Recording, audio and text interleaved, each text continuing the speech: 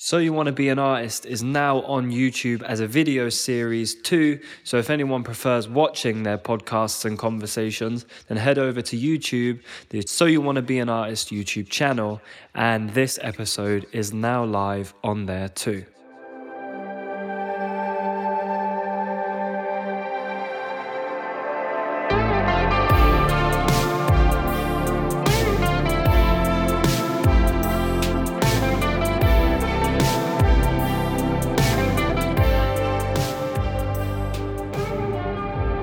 You know, sometimes when I do come across something that's new from nowhere, let's say I haven't read a book, but all of a sudden something feels intrinsically true. And I'm like, I felt this as a child.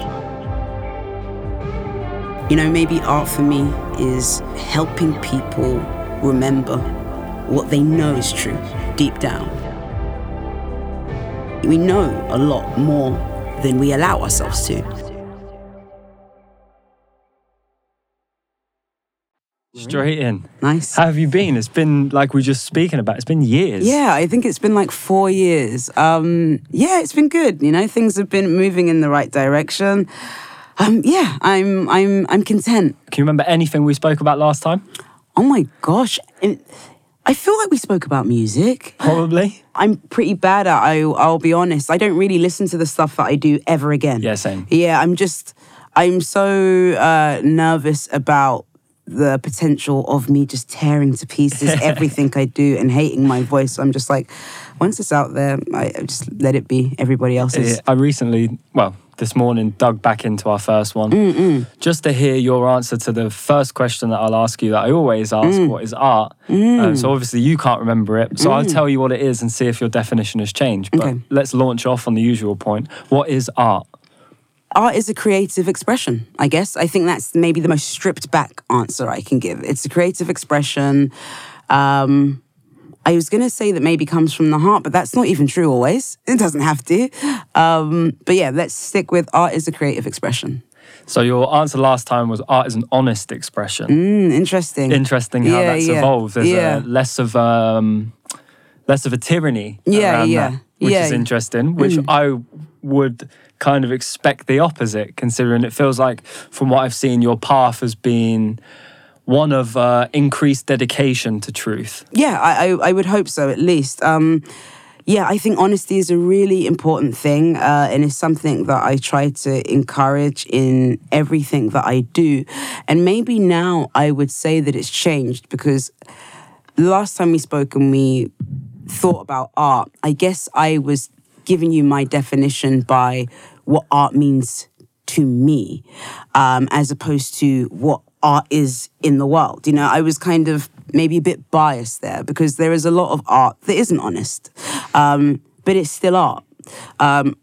Honesty would be my preference. You just said that, for me, honesty is an integral ingredient, but you realise that that's not necessarily the case for everybody. But in terms of art, for me being an ideal, for my expression, let's say, is I'm chasing or trying to give birth to my ideals. I guess for me, there's a future projection of creating this world, or creating this attitude, or creating this idea that I want to exist in the world. It's about evolution for me personally. So it's interesting for you to say that your preference is not necessarily your definition. For me, at its best and at its most productive, art is an embodiment of my ideals and of the things I value and think are healthy and beneficial and productive for the world. And that probably won't ever change. I think Banksy says it best when he said, art should comfort the disturbed and disturb the comfortable. And I think that's a really nice way of thinking about it, because I like art that's provocative as well. I like art that makes me feel something. I quite like to trigger myself into feeling. So art's essentially propaganda. I guess you could say, yeah, in ways. I mean, propaganda for some has a cynical undertone. I don't know. I mean, I'll think about that one. But yes, in many ways it can be propaganda. Let's say with a lot of my expression, it is honest. But I guess maybe if if there's an intention behind your honesty, maybe that makes it propaganda. I'm not sure. It's interesting to dwell on for a second the idea of art being propaganda, because it inflicts the idea that there is some kind of war going on. Well, yes. I mean, in many ways, I think they say we're all fighting some invisible war, whether that's the war of our minds, the war of love, and how that can be a battle, whether it's receiving or accepting, it's not always as simple and straightforward for everyone. And so I guess there is a war of sorts that we're all dealing with. And even if not at present, that happens at a certain point when we lose someone, when we face heartbreak. And so, yeah, and a spiritual war, depending on your lens and how you look at life and if you recognize that part of life. There are forces and things out there that sort of assault my spirit. Yeah, for me, there's a lot of things that I may not find offensive to my intellect or even my sense of identity, but definitely to my sense of spirit. And that can come in all types of things. That can be advertising, that's sometimes certain music, that's certain political practices, it's the way we treat each other. It's, all of those for me feel quite offensive to my spirit. It's interesting there's a divide between your sense of identity, your sense of spirit, and your sense of intellect. How do you create those divisions? How do you separate the three? Well, identity is social, it's that thing that we recognize as we move through the world. So woman, black, and so on. Intellect, I think, is very detached from spirit, to me. I think intellect is very much in your head and spirit is maybe more so in your heart. It's intuition. It's a different type of intelligence, a less recognized type of intelligence, but to me, the most important type. And so that's how I split it. So that's head, heart, and social.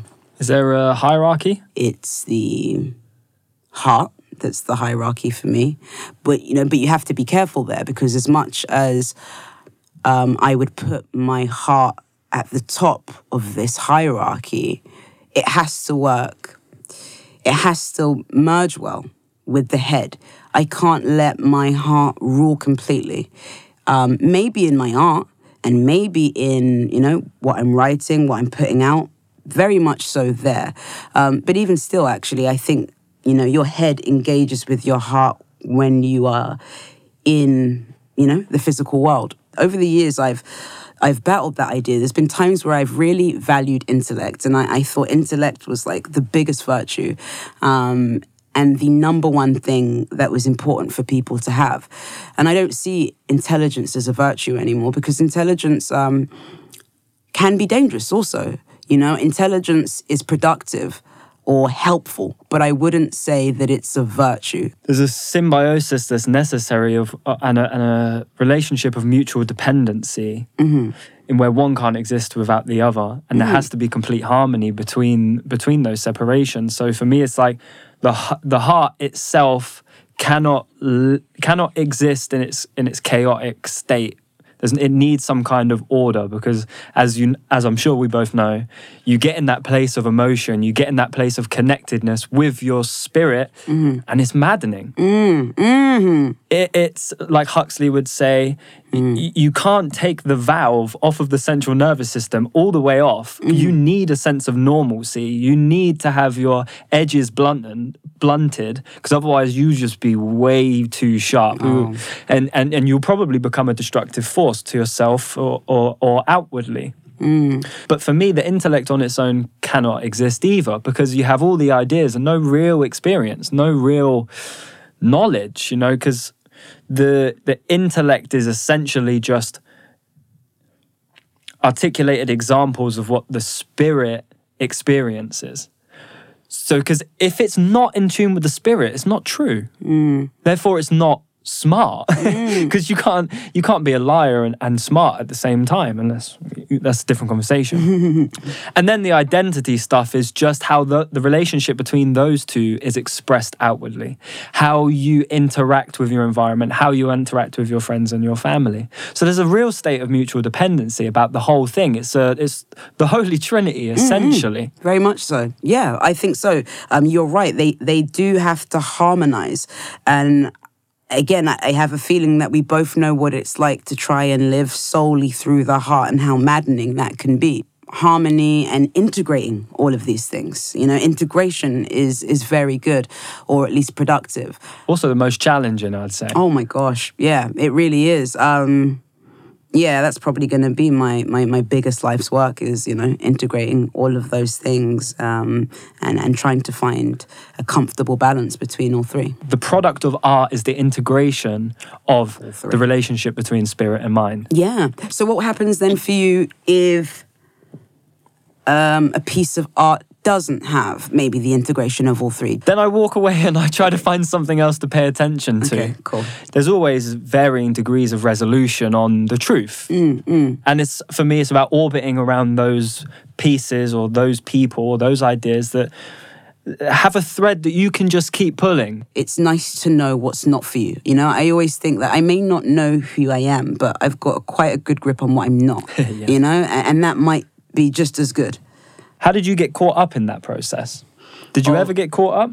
Caught up in the process of what? Of thinking you knew who you were. Oh, yeah. I think that's, it's youthful hubris, we, we 20 or 16, or like, I'm 16 now, I know everything. I'm 21, like, what can you tell me?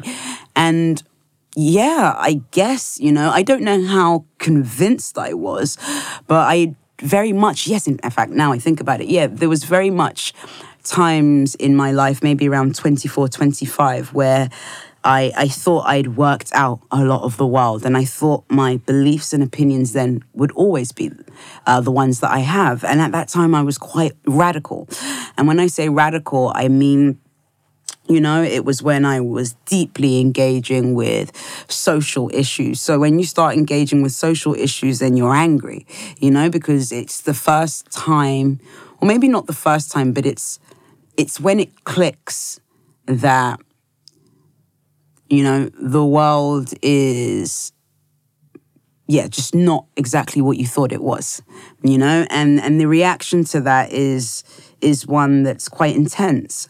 And so I was angry for a while and kind of saw everybody, maybe not everybody, but a lot of people, too many people, as the enemy. And I thought that was righteous. I thought there was something really special in that. I know who I am, and these are the evil guys, these are the bad guys, and I'm on the right side, I know what I'm doing.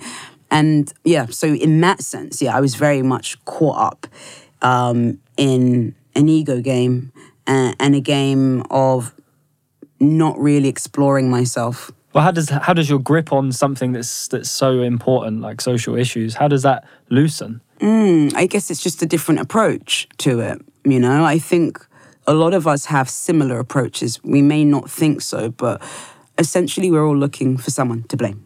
In whichever way, whether it's, the world is this way because of the right, or the world is this way because of dumb leftists, some might say, or the world is this way because of white supremacy, the world is this way because of men, and so we're all kind of, engaging in a similar game, which is important, I guess. Yeah, it's important, but I guess I just changed my approach. So even ideas that I really don't like, I try to engage with. Positions I really don't like, I try to engage with, because most people don't think they're doing something wrong. Most people can justify their positions with at least something noble sounding. Once you do that, for one, your anger sort of releases. And I know there's a lot of talk these days about the usefulness of anger and how anger is a radical thing, especially, let's say, for women, because women's anger has often been stigmatized. And I think anger should be a visit, but it shouldn't be a final resting place, And for some, and maybe like I was at one point, it was a resting place, or a place that I felt like I needed to make a home from. And I think, as much as anger can be productive because it drives you to do, it drives you to maybe to join forces with people, to get outside, to raise your voice. But it's also blinding, and that blind spot is important to me. There's a middle ground that I'm interested in. There's a middle ground. There's because there's often, a lot of, or at least kernels of truth, within both perspectives or in a variety of perspectives. And I think it's important to be able to hold those different truths or those different perspectives at once, as to never get caught up in either side of the extreme. I think it's, what some people, maybe Buddhists, would call like a middle path. Leading us back to art, I feel like the spectrum of good and bad art, everybody feels anger. Everybody feels these emotions, There's only few amount of emotions that we can really feel. The nuances, of course, are infinite, but the categories of them are pretty definite and pretty universal. And for me, things like fear and anger and everything that comes from that darker side of emotion, for me, has to be reconciled in that middle path, or as a result of walking that middle path, towing that line, and then making something beautiful out of that initial feeling and emotion. Most love songs that are beautiful, for me, are rooted in death. And the finitude of humans, and therefore the finitude of relationships. And the most beautiful things about anger, the most beautifully angry things, are the ones that have somehow found a way to reconcile it and make peace.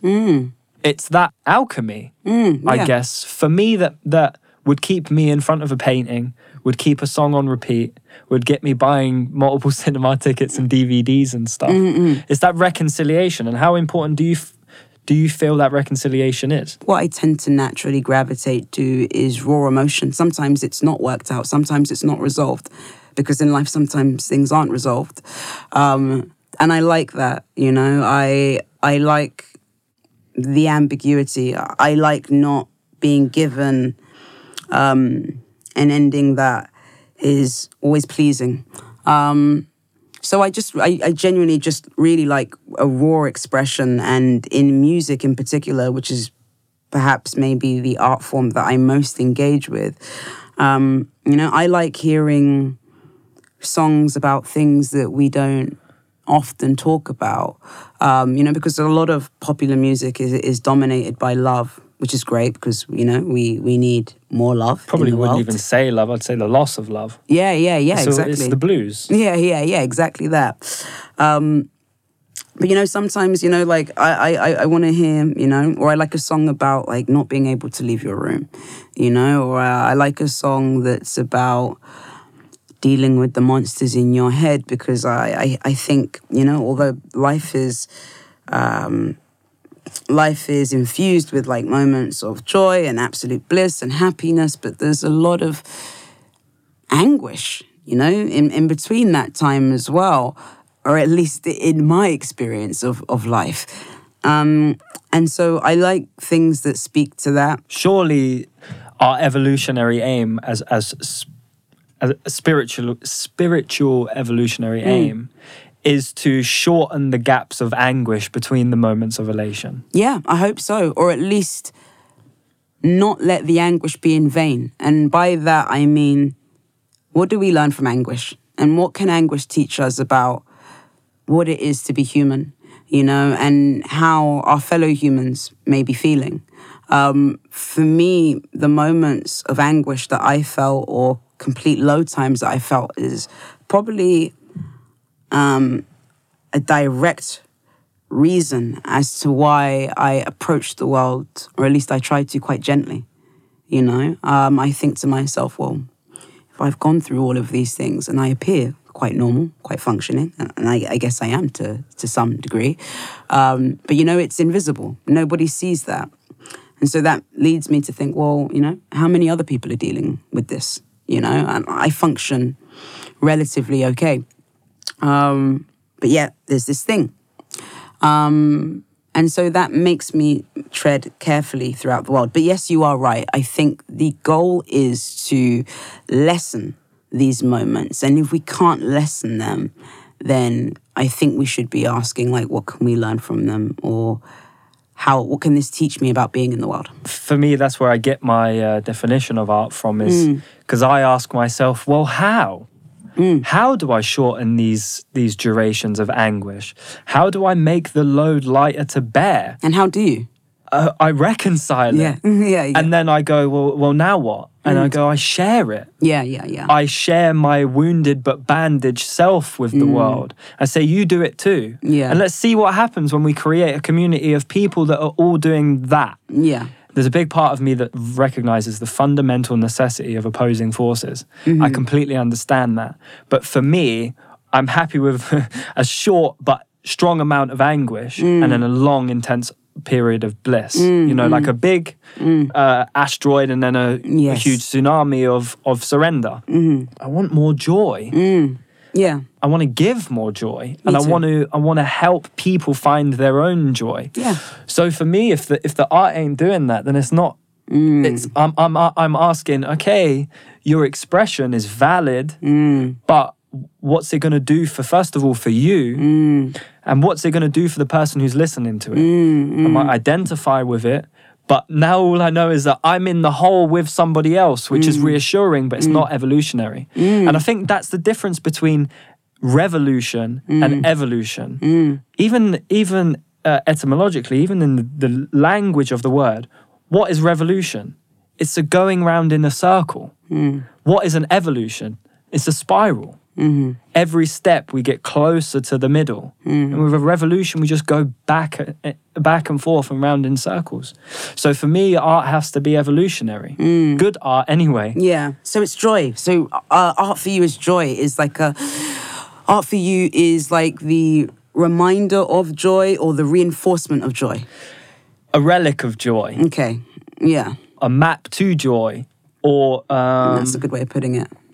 It's never joy itself. See, this is the thing that I have been thinking recently. The art is never the joy itself.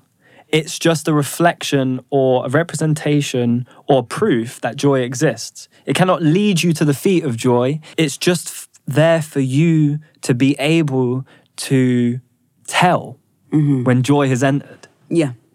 It's not joy itself, but it's the, hey, this is what it might sound like and might feel like, so that when you're in it, you know. When you're in a holy moment, when you're at the feet of fucking the sublime, you'll know because you heard this or because you saw this, and you'll remember. And there's another thing for me that's been very prevalent recently. I have visions of me on my deathbed and my last words being, I remember.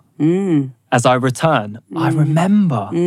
And then that changes my mission to how can I get other people to remember now? Not then, when it's too late, when I'm at the gates. How can I get them to remember now? And how can that change the definition of the world? You know, sometimes when I do come across something that's new from nowhere, let's say I haven't read a book, but all of a sudden, like, something feels intrinsically true. I'm like, I felt this as a child. Like, I knew this as a young person, you know, where you're kind of just able to be a bit more limitless in your thinking because you don't have as many cultural, social restrictions on you. And so, you know, maybe art for me, another side of art is helping people remember what they know is true deep down. You know, because I think we know a lot more than we allow ourselves to, because it's buried under, you know, well, I have to work and I've got to look after the kids and, you know, got to meet my boyfriend after work or whatever it may be. And so, yeah, it gets buried under work obligations and all of these things. But yeah, art for me, or, you know, a very important component of art to me is, yeah, trying to help us remember what we forget. Something I wrote last night, and you have to forgive the language because it's God infused, and I can't find a word that holds as much weight. That's the only reason I use it. I'm not religious in any sense, but it has that weight to it. And it was only a child's heart can be weighed equally to God's because man's carries the baggage of shame. And that again is perfect reflection for me in a moment of validation because you're saying the same thing. The only thing left to do is to put down this learned behavior, put down this threat of shame and allow that innocence to come back. And I think that's important for me is it's not gone anywhere. It's just over in the corner, afraid, cowering, waiting to be empowered. I tried to just look at us all as children. I just do that because once you kind of see us as kids, which we are in many ways, so the thing is, like, we get older and we might have more reasons to cry out loud, but we can't, but we may have more reason to than when we are children. And when you start looking at everybody, so not in like not in this sort of like intellectually superior way, like, oh, you're children, but just kind of like, I'm a child, like you're a kid, like it kind of, for one, like when people do things that, or abhorrent or whatever, like you can kind of, you see it, or for me anyway, you can see where this is coming from. It's like, because, sometimes we are quite quickly to say, like, this is just a bad person, this is an evil person, this is a hateful person. It's like, oh, you're a scared person. I understand, or like, maybe it's something like, if you're not scared, maybe it's like, oh, you're overcompensating because, you feel inferior in this space.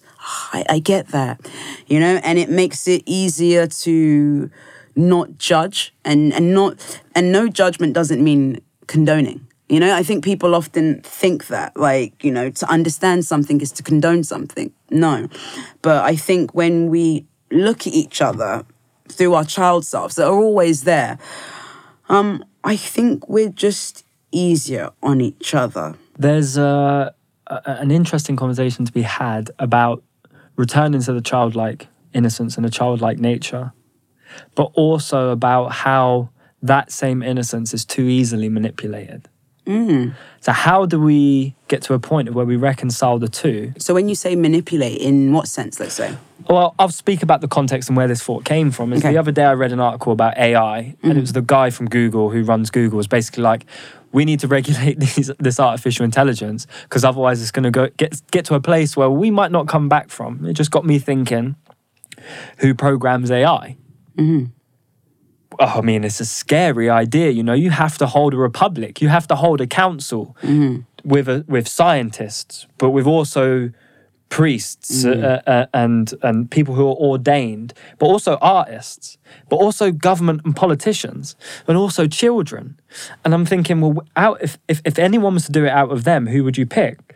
And children, for me, is the one that seems most the safest option. But then I think, no, children are way too easily manipulated. And then I think, oh, shit.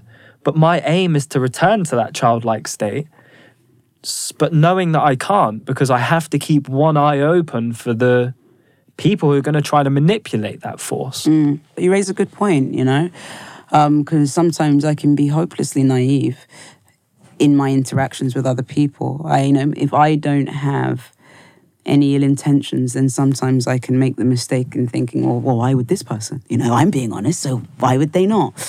And that's just not life. So as much as we should cultivate some of the better things of our more childlike nature, again, maybe it comes to this integration, adulthood, at least in its best form, is just maturity. It should be wisdom, regardless of what age you are. So it's like being a wise child, like an understanding that not everybody is going to have your best interest because of their experiences and the way that they are viewing life. And doing that thing where you have to, I don't like maybe the connotation of saying something like protect your energy, but maybe it is that thing of being cautious of your environment or wanting to protect your environment, protect yourself, it is something that we just have to do. But that doesn't mean, just because someone else could have, questionable intentions, it doesn't mean that we necessarily have to bring ourselves to their level, but it just means that we kind of have to, oh, I see what you're doing. Okay, cool. I'm going to leave you to that. I'm just going to do my thing, I wish you well anyway, But I don't think it has to bring out our worst nature. The first time as a child that you were shown anything other than this world of innocence, anything that exists beyond this state of presence. And I feel like so many things get in the way of that origin. So many bad relationships, so many hostile situations, so many regrets, so much shame, so many diverted paths. And people could spend a lifetime, undoing all of that and getting back to that point of origin, that moment of where you're like, oh, I remember. And it comes with this shadow, as Jung would say. It comes with this, because once you know what it was like, you know why it's not that way anymore. And you have to reconcile it. There's no other way. They have to live alongside each other, and you have to have ownership of them both, or none at all. And that's more terrifying than any blank canvas. Facing the shadow, as Jung would say, and trying to integrate that and really exploring our darker selves is probably the hardest job in the world, which is probably why many people don't. And maybe a reason why we live in a very less than ideal world. But again, for me at least, it's the only real path of value to me, because you get to a certain stage, and maybe you recognize that money doesn't actually fulfill very much, and having people know who you are doesn't really do anything, and oh, I had something go viral. Oh, it feels like nothing. I'm numb still. And all of these things that you think that you want, and you're like, oh, it's pretty empty. So what is it? I think it might even be good to get to that place. I think it's a critical place. I think it's a critical place to get to when you're just kind of all of these things don't feel like anything, because then you have to ask, well, what will? And when you get to that place, then it's then you kind of start, I think it puts you in this place, and I think it can be quite a dark place for a while, but it puts you in that dark place where you can start, really engaging with, visualizing, seeing the roots of, your own shadow, and then eventually getting to a place where you can integrate that and move forward in a more balanced way. And you don't necessarily, and I think in that space you realize, if it's nothing, if none of these external things are going to do it, then what really matters is how I treat people, and what I put out into the world, and how I can encourage others, because we're all being encouraged to do something. So I don't think, because I'm someone who can sometimes think, well, why should I encourage anyone to do anything? I can get really too lost in the abstract sometimes. And by me telling people what to do, am I doing that thing that, I don't want people to do? But it's just kind of if we're going to be encouraged, which we are, by a multiple of things, then why not push for something gratifying? Because a lot of the things that we're being told are of value are not gratifying.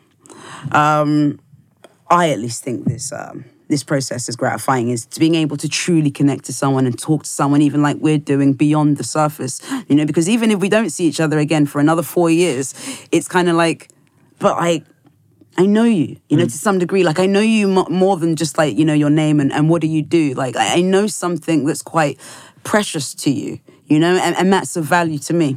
and we've shared something.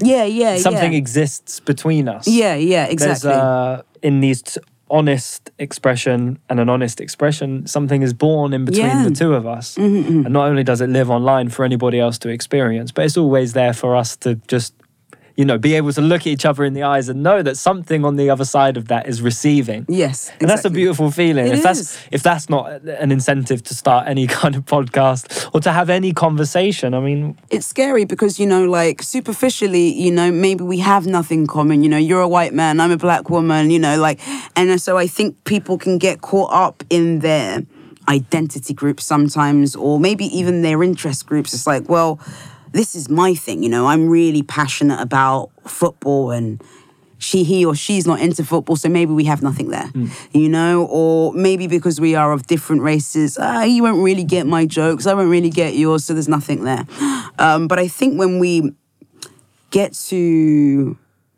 beyond the superficial, I am someone who really does think we have a lot more in common than we do apart once we remove, all of the stuff, the programs. The culture. Yes, the culture. For me, that's a big one. I did an episode of this podcast when I didn't really know what culture meant. That was about, fuck culture. And people were like, what do you mean? Coming from the sort of scenes that I came from, when scenes... like SBTV. Yes, okay, cool. Grime scenes. Yeah, I get it. Those type of circles where culture is the...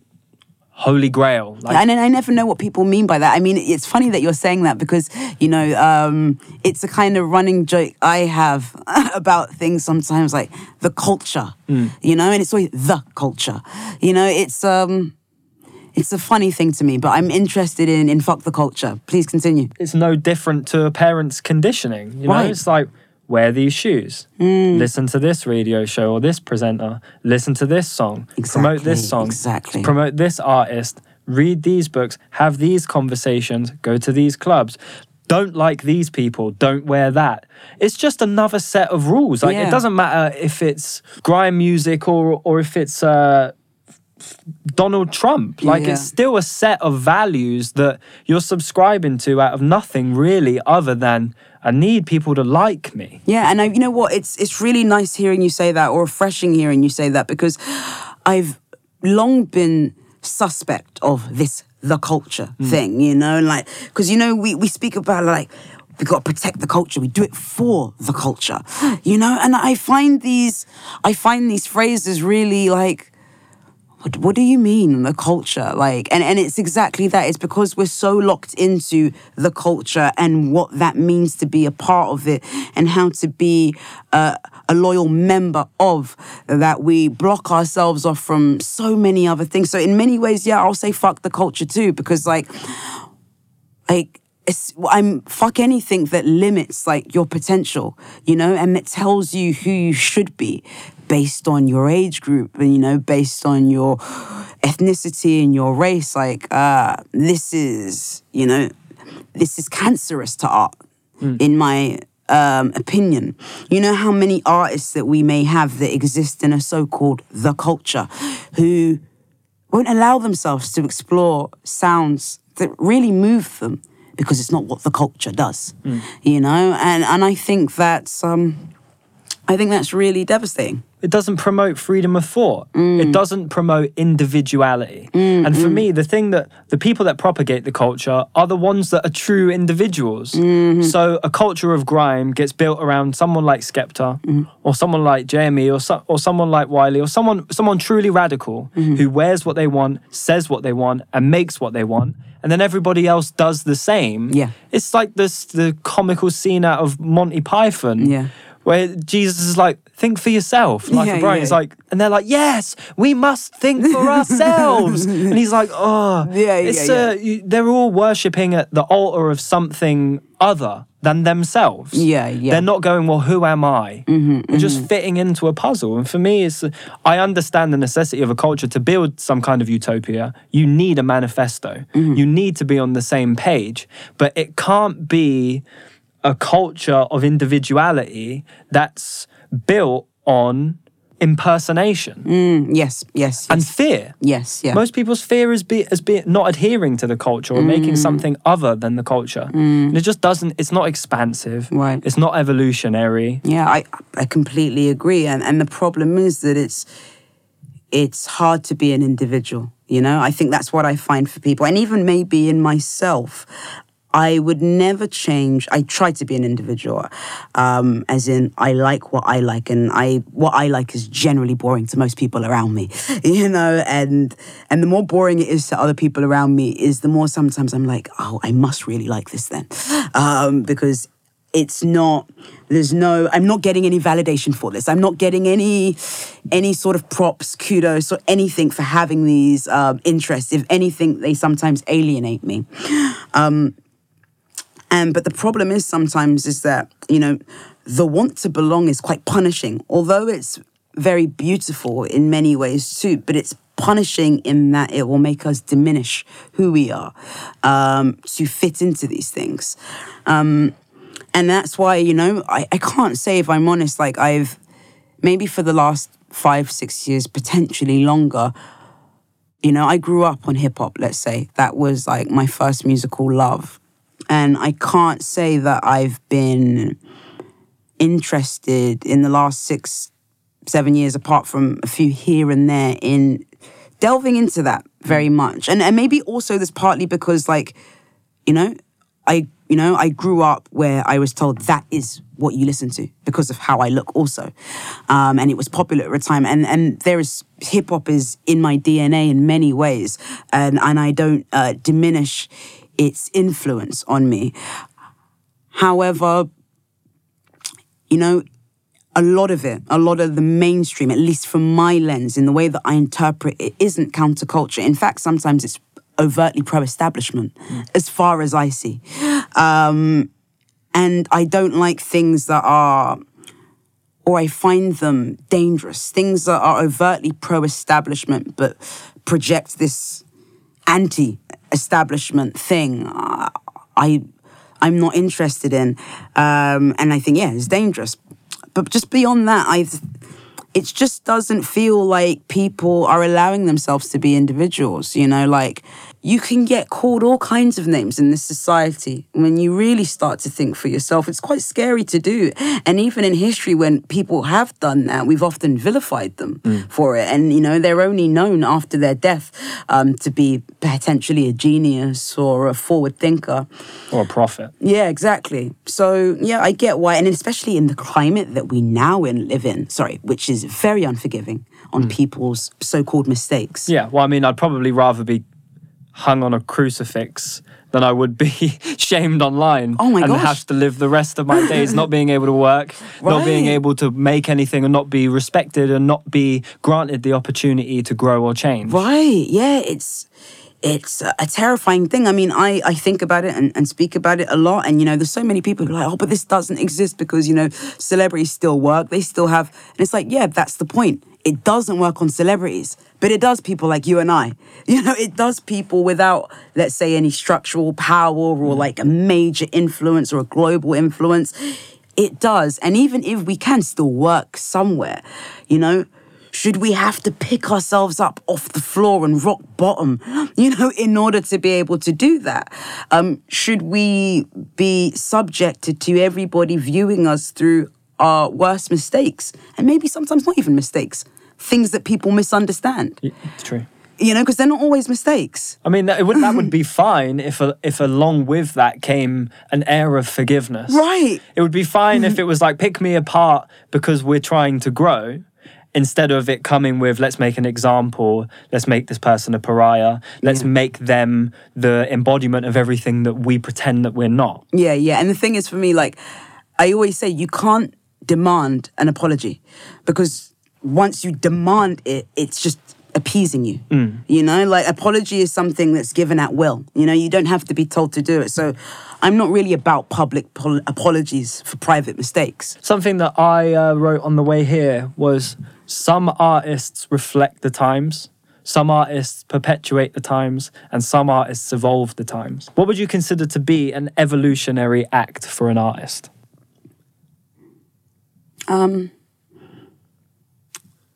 now that we're all so public and we volunteer maybe quite personal aspects of our lives, I think an artist now would really represent something evolutionary is if they were to remain some sense of privacy, as in, beyond their work. Your work is public, of course, we will consume it.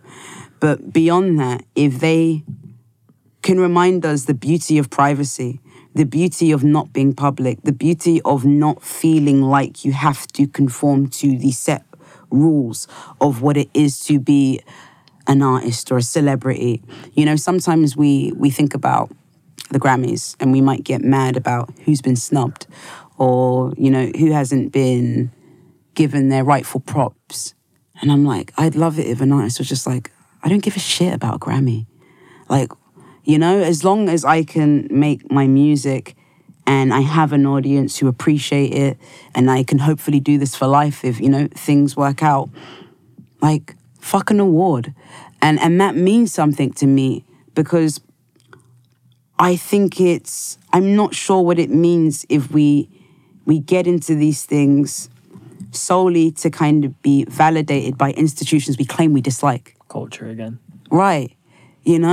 So I like it if there was a really popular global artist who just never went to these things. This person was just infamous for just never, ever going, I think we'd learn something from that. Maybe they never spoke about why they didn't, so it's all down to our, it's part of the art even, it's all down to our interpretation. But I think there's something in that I think I would really value in terms of reorienting our sense of what it means to make it. So yeah, I think that would be evolutionary, is for an artist to remind us of the value of privacy and the value of not ranking their success on institutions that we all claim to be corrosive. It's all a PR campaign. Mm-hmm. You think after the Brits, Stormzy doesn't go and sell another 1 million albums because Ireland or Universal, whoever he signed to, put a bunch of promo behind the Brits and he performed at the Brits.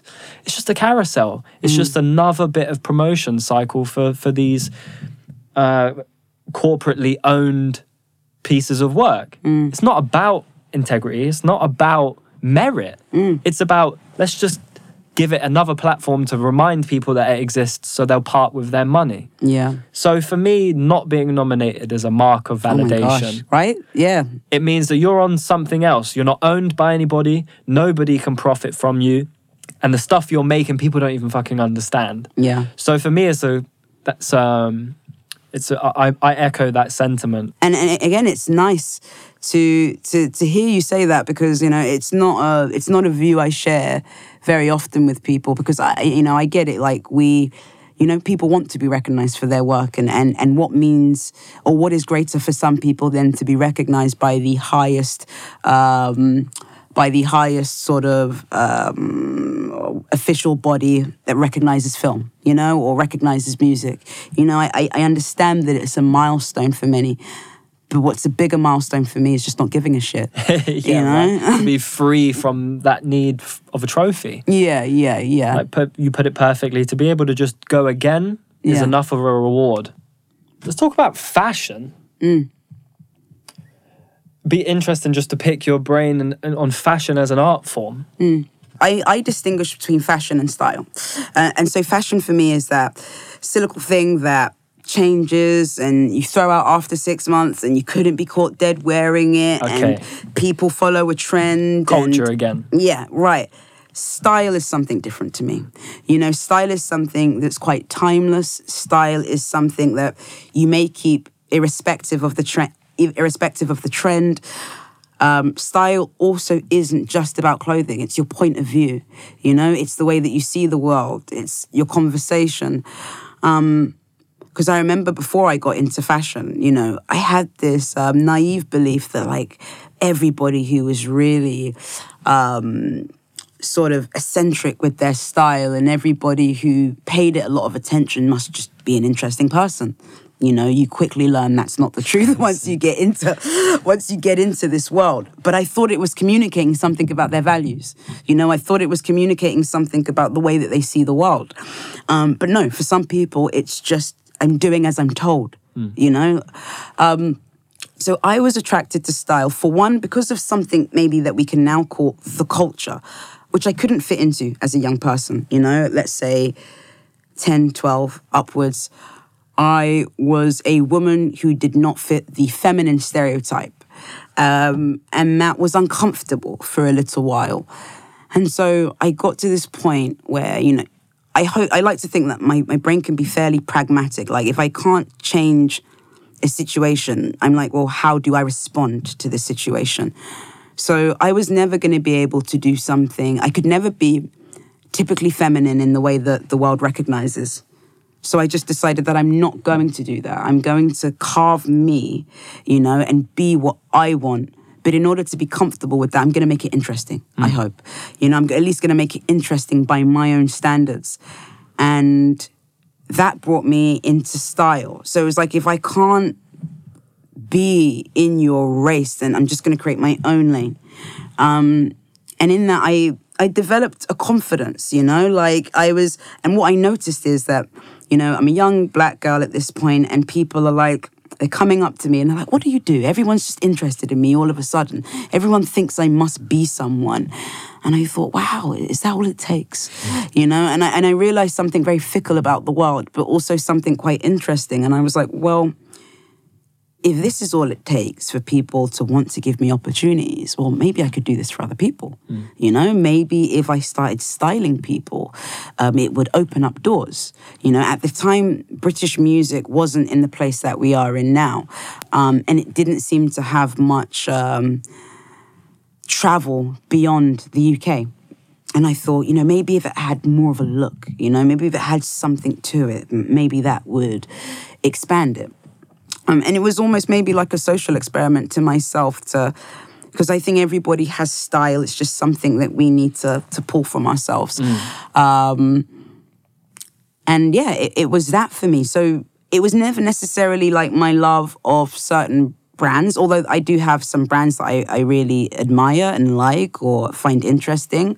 But it was never this need that you need to be head to toe in this. And there is an element of fashion that is like that where it's more advertising. You can be a stylist, but you have to use this brand, because this brand has this deal with this magazine and blah, blah, blah, blah, blah. So it kind of limits what you can do to some degree. But yeah, I just wanted to give, and I know that it gave me confidence in some way. It made me more comfortable with being a non-feminine woman in a world that has a certain idea about femininity. Well, this idea of non-feminine. Yes, exactly. Is interesting. Yeah. It's interesting that you said, well, I'm not feminine, so let me just create another facet of femininity. Yes, exactly. As opposed to maybe, if it was now, maybe you might have been like, well, then I must be a boy. Yes. You know what? I can't even lie. Like, I would have. I definitely went through a stage as a young person, a very intense, palpable, visceral stage of feeling like I was a boy. Very, very, very much so. And I remember being young, I just want to be a boy. I just want to be a boy, because in my childhood brain, everything felt easier for a boy. Just on very simple things like, a kid is very preoccupied with having fun. That's its, that's its priority. So it was like, well, I can't climb trees if I'm in a skirt, which means that this person's having more fun than me. That's not okay. I want to do what he's doing, So it'd be easier if trousers were just my norm, which then told me, I want to be a boy, because I had different interests. I wasn't really interested in Barbie. I wasn't really interested in dolls and stuff like that. I played PlayStation games, I was into sports and things like that. I liked mountain bikes or whatever. And because we live in a world that has such narrow definitions of gender, I thought, well, it doesn't exist. Women can't be like me, So if you can't be like this, then you must be a boy. It took me a long time to realize, femininity can be anything I want. I can make femininity anything. I define it. Yeah, it doesn't me. Yeah, exactly. I mean, in many ways, I would say a woman who presents in non-traditionally feminine ways, is a pure form of femininity to me because it's not culturally enforced. You know, and there's something about that I think is quite beautiful, to develop it for yourself, you know, which isn't to diminish traditional femininity, but to have your sense of femininity come from you, I think is also special, equally as special. And it's one that I resonate with more. It's something that I remember about Sam Smith. And he was like, well, I don't fit into all the things a man must be, so I'm now a woman. Also, it was something like He's that. He's non-binary, I think he identifies as, right? Yeah. I'm not entirely sure. I can't remember. But all I remember was this feeling of like, don't bow out of the class because you don't fit in. Go, here is another variation of what masculine or what a man can be. Yeah. That's way less divisive, or at least doesn't perpetuate the same stereotypes or the same divisions that confuse people. You know, to just like either jump to one side or the other, or to not jump into a side at all is not expansive or evolutionary. It doesn't grow the spectrum of what a man can be or what a woman can be. Yeah, in many ways, which is not to diminish how anybody feels. Of course but not. if we think that gender is limiting and shallow and narrow, then how about we expand what it means to be male or female? You know, and so sometimes, you know, because at one point I did think to myself, because in many ways, I embody something that's non-binary, if you like. And by that, I mean it in the literal sense. Like, I'm quite androgynous. And my clothing is a mixture of men's and women's. So just using that word in its literal sense. But when I thought about, is this now my identity? I think for me, it was more like, well, if I opt out of being a woman, or saying that I identify with being a woman, should I say, then I might be, not anybody else, but I might be, by my own standards and principles, reinforcing an idea of what it means to be woman. I am saying to other women who look like me, yo, you're not a woman. You know what I mean? Like, you're this other thing, you know? And I think for me, the way that I see things is I think it's quite radical to broaden our definition of what a man can be. I hate the many ways that we limit men. You know, I really find it suffocating. In what ways? You know what? I'm really don't like the idea that a man can be emasculated, because a woman can't really. There's no female equivalent of the word emasculation as such. You know, women can't be defeminized. I mean, one may feel that way, or maybe, let's say, if you don't cook, to some man, he might say, well, you're not a real woman. So there are definite ideas of what makes a real woman. But the idea that a woman can feel robbed of her womanhood by something a man doesn't quite exist. But for me, the idea that a man can feel emasculated by, let's say, maybe a woman who earns more than him, or maybe he wants to be a stay-at-home father, and so his friends and family are telling him, you know, well, that's emasculating. You know, there are so many examples that I can give. But to say that means masculinity is this really narrow thing. You know, it's this thing, like, that can be taken away from you.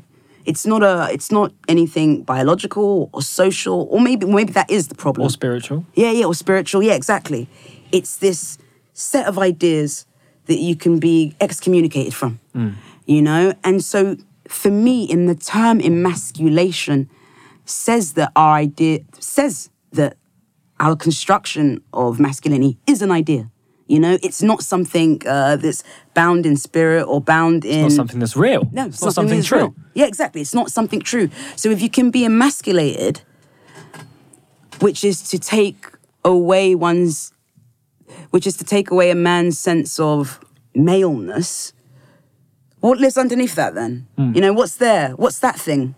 You know? And does that mean this thing that you've been doing, you've put it on?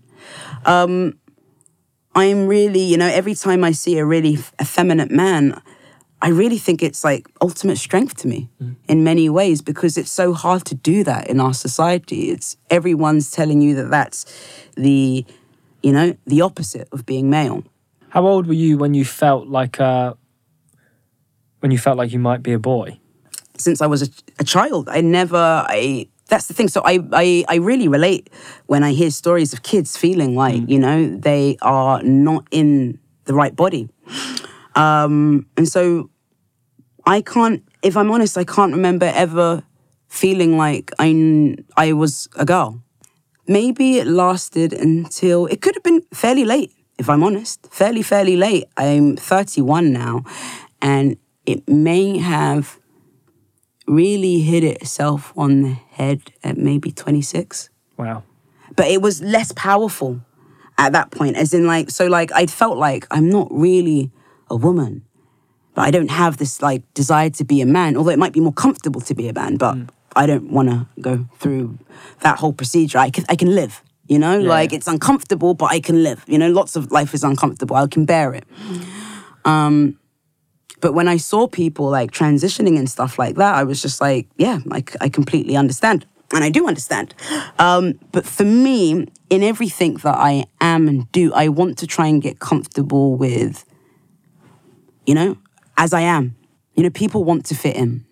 And one of the worst things that you can be these days is ordinary. And by ordinary, that means whatever the norm is. So this is something, again, that's interesting, is we have this need to not be normal and not be ordinary.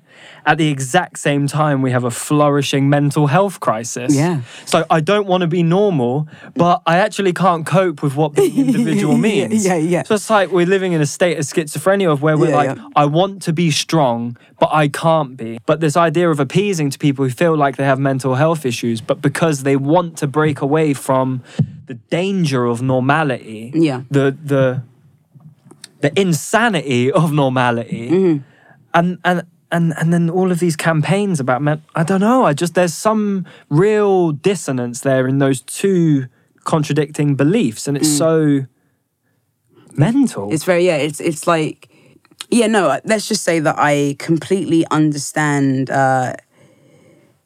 your reason for calling this a dissonance, between the want to be an individual, the fear of being an individual, the recent surge in what we now call a mental health crisis, the fact that we feel like we can't really bear reality anymore in a myriad of ways. They all seem to intersect, and now all of a sudden it's everyone's job but your own to make you feel safe, and I think that can be dangerous because if it's everybody else's job to make us feel safe, then we might always perceive a threat, because we don't know everybody's intentions, which is only going to exacerbate the mental health situation. But, one of the things that I just, always think is a problem is we're not honest enough, we're not honest enough, and we can't say things because if we say certain things, then, people think we're hateful rather than wrong. Or just have a different reality. People would more likely to say that you're evil. You want them dead. Or, something like that. So we are pushing ourselves into an era of self-censorship. And self-censorship cannot be good for their mental health situation either.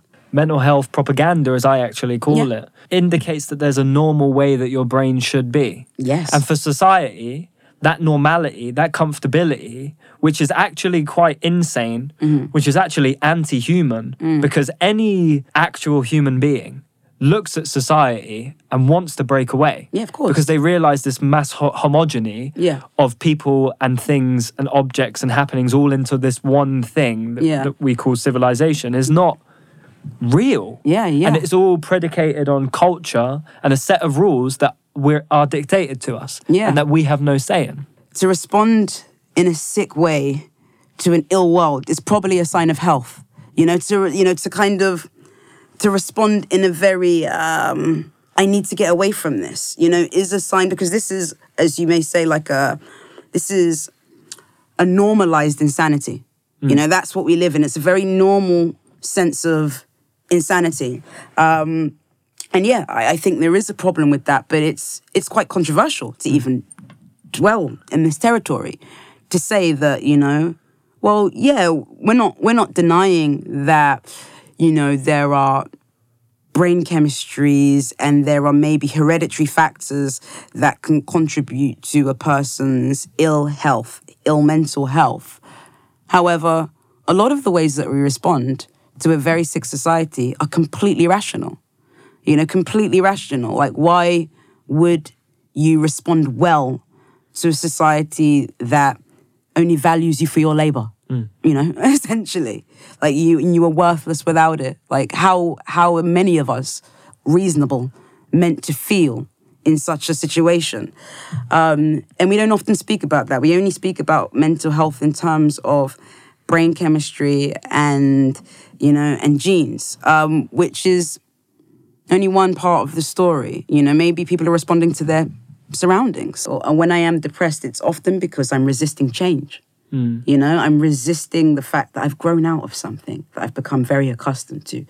I'm resisting the fact that, like, the new space that I'm going into might alienate me. My friends may not understand me there. My family may not understand me there. And I'm going to lose something, and that's scary. So it's resistance is the way that I understand a lot of my own mental health conditions. Because we haven't always had psychology. We haven't always had, like... medication. Medication, that's the one. We haven't always had these things.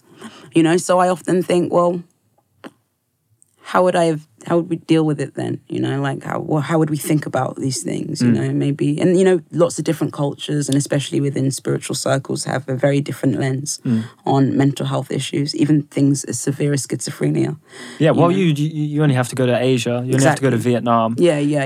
Or read a story about someone in the East who has schizophrenia, and their hallucinations are positive. Yeah. They see angels, guides, and spirits, and friends. Yeah, right. And here, our schizophrenics are paranoid. Yeah. So there's a real cultural definition, even to our illnesses. Which makes me think then, this isn't coming from within. Yeah, no, exactly. I've always found it really interesting, especially around schizophrenia and sometimes bipolar, that one of the so-called hallucinations that they have, or one of the voices that keeps coming into their mind, is this sense of God. All of a sudden, God, people who've never been religious before, people who've never even maybe been spiritual, all of a sudden either feel like God is telling them to do something. And I just think and even if we think of someone like Kanye, who has been said, and I don't follow a lot of things well, but I've heard stories that, so people I think have been saying recently that he is bipolar and he's going through all of these things, and now all of a sudden he's come out, a born-again Christian. There is something, people in those situations seem to search for something divine, and some people will call that God. Maybe for other people, they might turn to spirituality. Are they searching for it, or are they experiencing it? Experiencing. And they only have the cultural symbols that they have accessible to them. Exactly that. I went through maybe 3 or 4 week period where I genuinely thought I was the reincarnation of Jesus Christ. I could not do anything. Everything I was seeing, everything I was reading, like all of my interactions were telling me that I was. And I had a conversation with someone and they were like, well, you're trying to bring forth the truth. Who else would you feel like? Let's take Jesus as a literary character, as a meta hero. Like, he is the truth embodied. That's how he was sold. That's his. Who else would you feel like? You're not going to feel like you, are you, when you're trying to be something better than yourself? So I've a really good friend you had there. Yeah, and I've got a friend who was institutionalized this time last year. His uncle died, so he went to Poland to live with his auntie. And then ended up just going on a mad one in Eastern Europe, and ended up in a mental asylum, and has now come out, and he phones me weekly, and we speak about God and whatever that means to both of us. And he's very Western Christian man in the sky, and I understand it, so I can speak in that language. But for me, it's still this sense of this sublime spirit that each one of us possesses that is at every moment trying to be realized in every plant, in every conversation, in every fucking coming together of lovers. It's trying to be manifested in every moment. And for me, the schizophrenics and the bipolars and the labels that we give those people, that's all they're trying to do. You can't, when you're inspired, you can't help it. It's using you. You're being used. And for some people that brings paranoia. For some people that brings grand delusions. Or flow state. Where they create their best For work. some people it brings flow. But it's the exact same force each and every time. It's not always an illness. It's not always something born out of fear. It's not something that can always be explained or communicated. And for me, to lead us back to art, it's if a paranoid schizophrenic can walk up to a painting and feel relief and see a mirror and be like, oh, wait a minute, this person isn't crazy. I'm looking at their work. This person, I see myself. And similarly with normal people, if they can look at somebody who has an illness, or they see as having an illness and think, well, they do seem divinely inspired, and it makes me very uncomfortable, and I should probably think about why that is. Definitely. We definitely need a more holistic framework to look at mental illness, because everything we are saying here right now is comically controversial, because it shouldn't be. Because no one is discounting necessarily that people are going through things. What we are only adding is that we should be able to look at these things from different perspectives. And we should. I, have had a similar experience like you. I lost my mind at one point. I say I lost my mind, and I mean that in the most beautiful sense. The most beautiful and most scary sense. I literally lost the mind that had been controlling me. I'd lost the mind that told me this was that, and this was this, and this was that. And it was both terrifying and thrilling. It was the best experience I've ever had. I'm not someone who's has a natural affinity for drugs or takes drugs. That kind of stuff is quite scary to me. But this was drugs. This experience was... this was what the drugs are trying to do. Yeah, exactly. This was that for months. Solid. It was scary because you've never felt that way before, So how do you even put language to something like that? You can't really be around people because everyone thinks you're weird all of a sudden, and everyone thinks you are losing your mind, and you are, but it's not what you think, And I remember in that time, I remember the CeeLo Green song, I think, on Niles Bark, same. Crazy. Yeah, crazy. And I was like, I get this all of a sudden. And that wasn't even a song I liked. Suddenly it's become biblical. Yeah, exactly. Do you know? I would say, it was the best experience of my life, although it was terrifying. I won't diminish that. It was scary because I didn't know how to contextualize it. And I had very freakish coincidences, probably very similar to you as well. But I've never been the same since. And that doesn't mean that it's been a bed of roses since. It definitely hasn't. These have been some of my hardest years ever. But I feel like I've learned so much, and I've become so much softer, as a result of going through that hardness. And I like that. I like that I'm slow to judgment, slow to condemnation, There's things I don't like, but I don't feel like it's my job to critique you specifically. I think there's ways you can critique things without having to talk to you, without having to make you feel ashamed of who you are. And that's what I try to do now. But yeah, I mean, arguably, some people will say, some of at least the most profound and prolific art that we have, has been created by people who've been in those states. Because now when we use our present lens to analyze past artists, Van Gogh, and lots of different types of people of that caliber, I've heard people say, or I've seen things that tried to frame Van Gogh as, they give him a diagnosis, he was bipolar, or he was this. Because it is a very hyper-creative stage as well. You suddenly don't have really fear about all of that kind of stuff. Like, you just want to push things out. So yeah, no, it's we need new ways to think and talk about mental health. Art is an example of how to soften. Yeah. For me, if anyone's stepping up to a blank canvas, regardless of your medium, if that's the mantra, that's going to benefit you, Yeah. your process, your work, your attachment to the process, and then everybody who comes into contact with that. For sure. So thank you for leading me to that revelation, and hopefully everybody else can take that on board. I think that's a perfect place to wrap up. Yeah. Thank you so much for coming to chat Thank to you me. for having me. See you in 4 years? Yeah, potentially. Another 4 or 5 years? Yeah, man. We'll catch up. Thank you so much for coming and chatting. Appreciate it. Awesome. No problem, man. No, that was fun. Yeah, and you know what? It's so weird because, like, I can't remember. We met first, actually, with Phil, right? Yeah. And I don't know how I knew, but even before you told me about, your 4 weeks thinking you were Jesus, I don't know why I knew that about you. Really? Yeah. I don't, as in, not that you felt that you were Jesus, but I knew that you had essentially what we call in the Western world lost your mind.